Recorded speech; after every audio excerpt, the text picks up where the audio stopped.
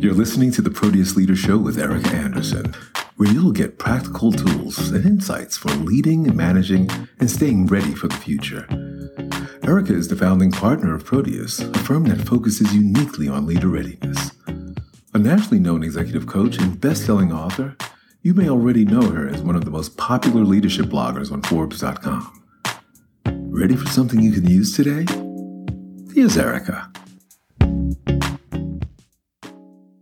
Hello, everyone, and welcome back to the Proteus Leader Show.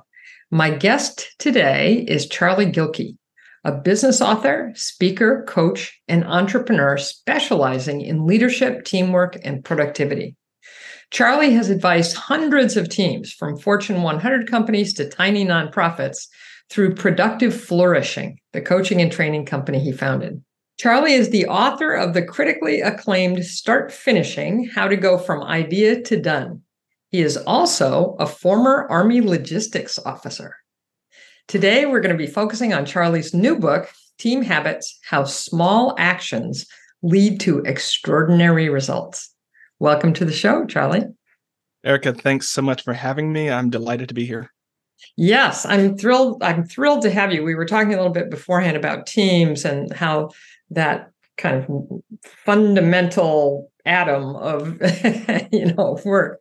And you note that someone's immediate team, the 4 to 8 people with whom they work most closely, is critical to the quality and the productivity of their work life. And so I can't wait to give our listeners access to your thinking about this. So let's dig in. Can you explain to us the team habits that you found are most important and why? So in the book Team Habits, I actually break up 8 different team habits, and these are like the universal habits that any team is going to have to do. So I don't go into things like hiring and financial management because not every team is going to have to do that.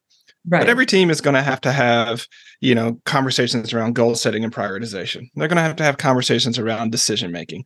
They're going to have conversations, and they're going to be involved in collaboration, communication, so on and so forth. So I'll break down the 8 different types, but because we have limited time today, I want to focus on the 3 that I think are going to be the biggest service for everyone, which are going to be belonging, decision making, and actually meetings. Because I think we under index on belonging team habits and think about how do we be better humans with each other. And then when it comes time for us to be better coworkers, we don't have the trust glue to be able to figure that out, right? Decision making is such an important topic because when you get that right as a team, it eliminates a lot of the friction. And lastly, meetings, because, there are so many bad meetings. And I want to be clear, I'm not an anti-meeting guy. I'm an anti-bad meeting guy. Yeah. So how do we get rid of the bad ones, keep the good ones, and do better work together? Oh, those are great, Charlie. Belonging, decision-making, and meetings. All 3 of those are things that we've really focused on helping people with, and they're just right at the heart of whether or not it works. Can you talk a little bit more about belonging? Yeah, so a few things on this one. So when I say team habits, it's what it sounds like, actually. It's like take everything you know about personal habits that we really don't need to talk about anymore because there's so many great books, including James Clear's Atomic Habits and Charles Duhigg, but then add one element to it, which is team. The things that you do as a team together. And a lot of these are implicit agreements that we make with each other, which means some of them can be really bad. And we just accept it as normal because we've never actually talked about it before. Yes. So I'll give an example of a bad one that many people know of, right? It's the weird thing about team habits is that it's easier to see them when they're bad. It's harder to see them when they're good, right? They almost become invisible. They're invisible and they're just working. They're just working. And also we humans have a negativity bias. If something is painful and frustrating, we're going to pay outsized attention to that. Than the things that just work in the background, right? And this is how, like on the personal side of things, you can be in a great relationship with somebody, but they might do 1 or 2 annoying things. And those 1 or 2 annoying things color the entirety of how you feel about that person instead of the many good things that they do. Yeah. And so good team habits are like that, like they become invisible. And part of what I want teams to start doing is actually talk about their good team habits, because when you talk about them, You can also not just approach it from the perspective of like work sucks and is hard, right? It could be like, actually, there are a lot of really great parts, but this one right here, not so much. So as far as a bad team habit that a lot of people know is the CC thread from hell, which, think about it. If you've ever worked in a large organization, there are 15 to 20 CC threads where everybody's a part of it. And we spend so much time reading those threads just to see if we need to read them. Yeah. Right. But here's the trick. We do that to each other in our small team of 4 to 8 people. We do it to each other. I have to say that again, because we're not victims. We're not merely victims of the CC thread from hell. We actually promulgate it. We actually participate in that pattern and thereby affirm it. Yeah. Right. And so that's an example of a team habit or organization habit. And it also shows an implicit one, because when did we stop and say, hey, this is just how we do things? Right. We love this and it works for us. We didn't do that. We just do it. Right.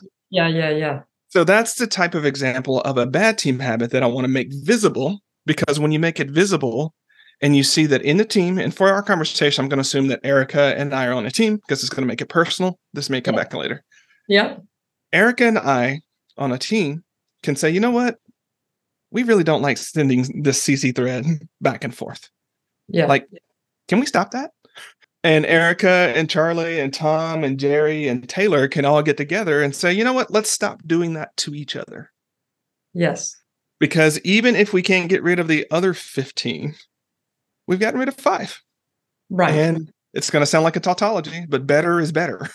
Right. You have their back.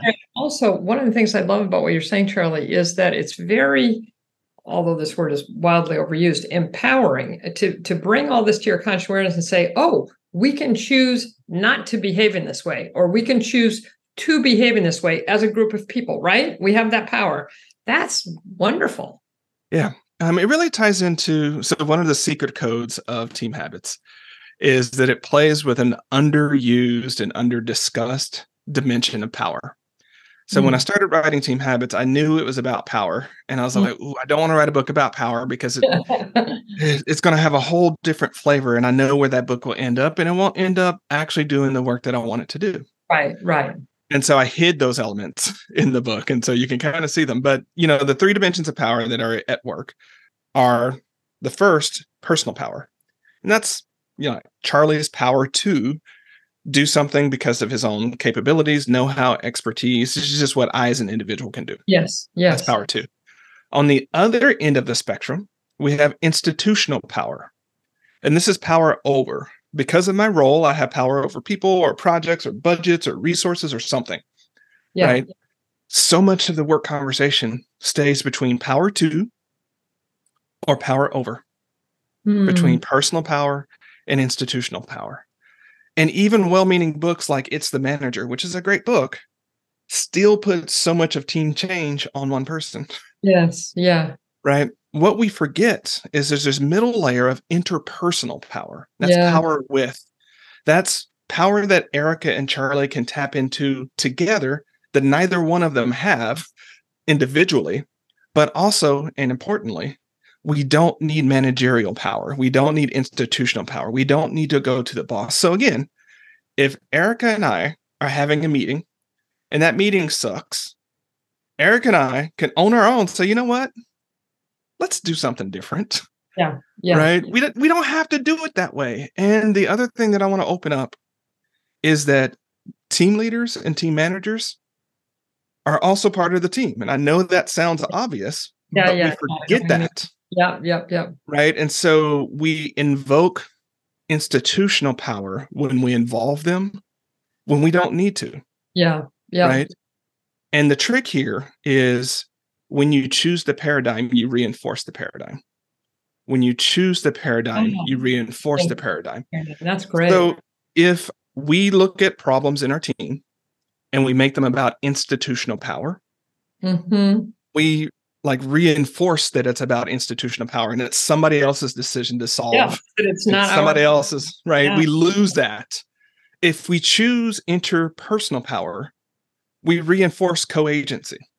We reinforce interdependence and that we can do something together and we don't need anybody else to. I love that. And I've seen, as you're talking, I'm remembering this senior, sometimes even the senior team in an organization falls into that trap. I was working with the CEO and his team of this tech company. And I said, you guys don't have to do X. I said, and they were like, wait, what do you mean? You can decide to do this differently. It was like, they were almost giddy. It was liberating for them to suddenly get into that interpersonal power space. Precisely. Well, and even in some of my conversations with senior leaders around this, I'll say, hey, which of you decided to do the CC thread from hell? Which of you like this? Which of you, if you ask you to raise your hand, would vote that we keep doing this? Take that conscious decision. Yeah. Right. And no hands go up. And I'm like, so if you don't think you can change this, how do you expect people further in the echelon to think that they can change this? And why are we doing it this way? Yes, that's right. And so it's kind of that eye opener for them. It was like, oh, and then it starts to unravel. And that's what I really want to do, is start to unravel all of these sort of things that we just accept the absurdity of the normal. Yeah. As a given. Oh, I love that. When we can say, you know what? Like, I know we have a lot of things to do, but let's take 10 minutes to fix that broken printer. The broken printer is a metaphor I use for every organization that I've ever worked at or consulted at has a broken printer that everyone knows about it. Right. Yeah. Sometimes it's been there so long, it has it's employee number 47. It's just been there.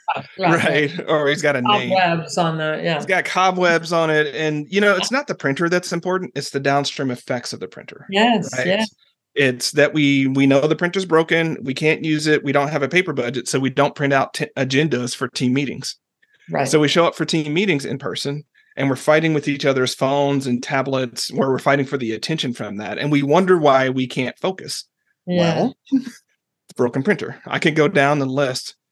And the thing about the broken printer, as a coach and as a consultant, and as just a lover of humans, it cracks me up. Is like, that's a 30-minute research project and a $500 fix. Yeah. And we can't or won't solve that. And yet, I will plop a meeting on my team's calendar and soak up way more time and treasure than actually addressing that thing. So when I say fix the broken printer, it's a metaphor. The CC thread from hell is also a broken printer. Yeah. Right? And so it's like, look, I know we have a lot of things to do, but let's take 10 or 15 minutes and address that one broken printer, because tomorrow, when Erika's going to be super busy, employee number 47 is going to act up and mess her up. Yeah. We can avoid that together. Let's get it done. And what happens if we just make these small fixes time and time again? Yeah, so it sounds like, and I love this, it sounds like you're saying the biggest negative habit to avoid on a team is just unconscious acceptance of these things that don't work. Precisely.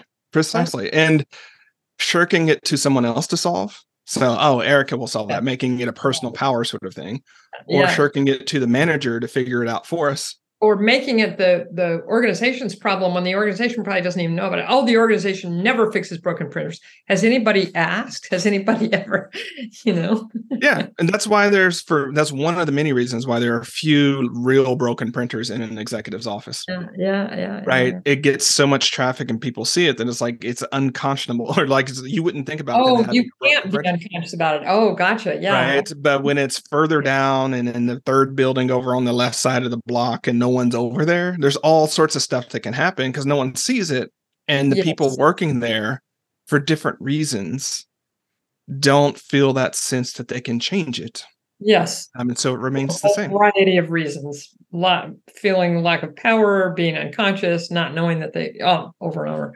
Wow, that's great. So as we said before we started talking, we really could spend, a day talking about this, but I always promise our listeners we're going to keep it short and sweet, and also that we're going to give them practical takeaways. So what do you want to give to our listeners? What can they start doing right now to improve their own teams? Learn your teammates, the names of their partners and pets, and get used to that. Use some of the weak ties, spend some of that time in chit chat time that many people are like, oh, we're just chit chatting and we need to get to work. No, the chit chat's part of work, right? It is actually the relational and bonding part of us being humans with each other that enables us to do the other things. You can allow teammates to personalize their desk or their background, right? So that you can actually see who they are and celebrate who they are versus it just being something that you have to blur out because there's no distractions or whatever that means, right? Right. And so it's like, what would happen if we made the effort to treat our teammates like they were friends? They might not ever become friends, right? Because that's a different dimension. Yeah. But what if we took that effort and led the way? Because the number one rule of being a great teammate is be the teammate you want your teammates to be. Yeah. Right? What if we led that? And again, doesn't need a boss, doesn't need a budget. We're going to be doing this work together anyways. Why not do it better together? And so just making those things habits. Another simple habit, starting your meetings, right? Instead of just getting the business and looking over your goals, start with 5 or 10 minutes where teammates can celebrate their non-work wins. Yes. Yeah. Right. And non-work is important because you want to learn who they are as a whole human. Right. And you'll find out all sorts of great things about them. And even for the introverts, right, it doesn't have to be something huge. You don't have to divulge your life. It can be that like your peppers grew last week in there. Like it can be that, but you learn that teammate, you learn about their hobby, you learn a whole lot in just that statement that you would never learn. And that's how you build strong bonds in a team. This is such valuable insight. And I'm thinking, especially as you're talking, how even more valuable it is in this hybrid work world, because we tend to do these important small things even less when we're not physically with each other. So this is so wonderful. So thank you so much, Charlie. This is a wonderful start, I think. Thanks so much for that. Yeah. And listeners, if you'd like to learn more about how to build better team habits, just go to betterteamhabits.com, where you can also order Charlie's new book, Team Habits: How Small Actions Lead to Extraordinary Results. And to find out how Proteus helps leaders build great teams, you can go to proteusleader.com, click on topics, and choose high performance teams. So thank you so much for listening. And until next time, here's to creating the life you truly want. We hope you're feeling better equipped to create the career, the business, and the life you want. For more insights and tools for leadership and management, join us at proteusleader.com. Have an excellent day, and thanks for listening.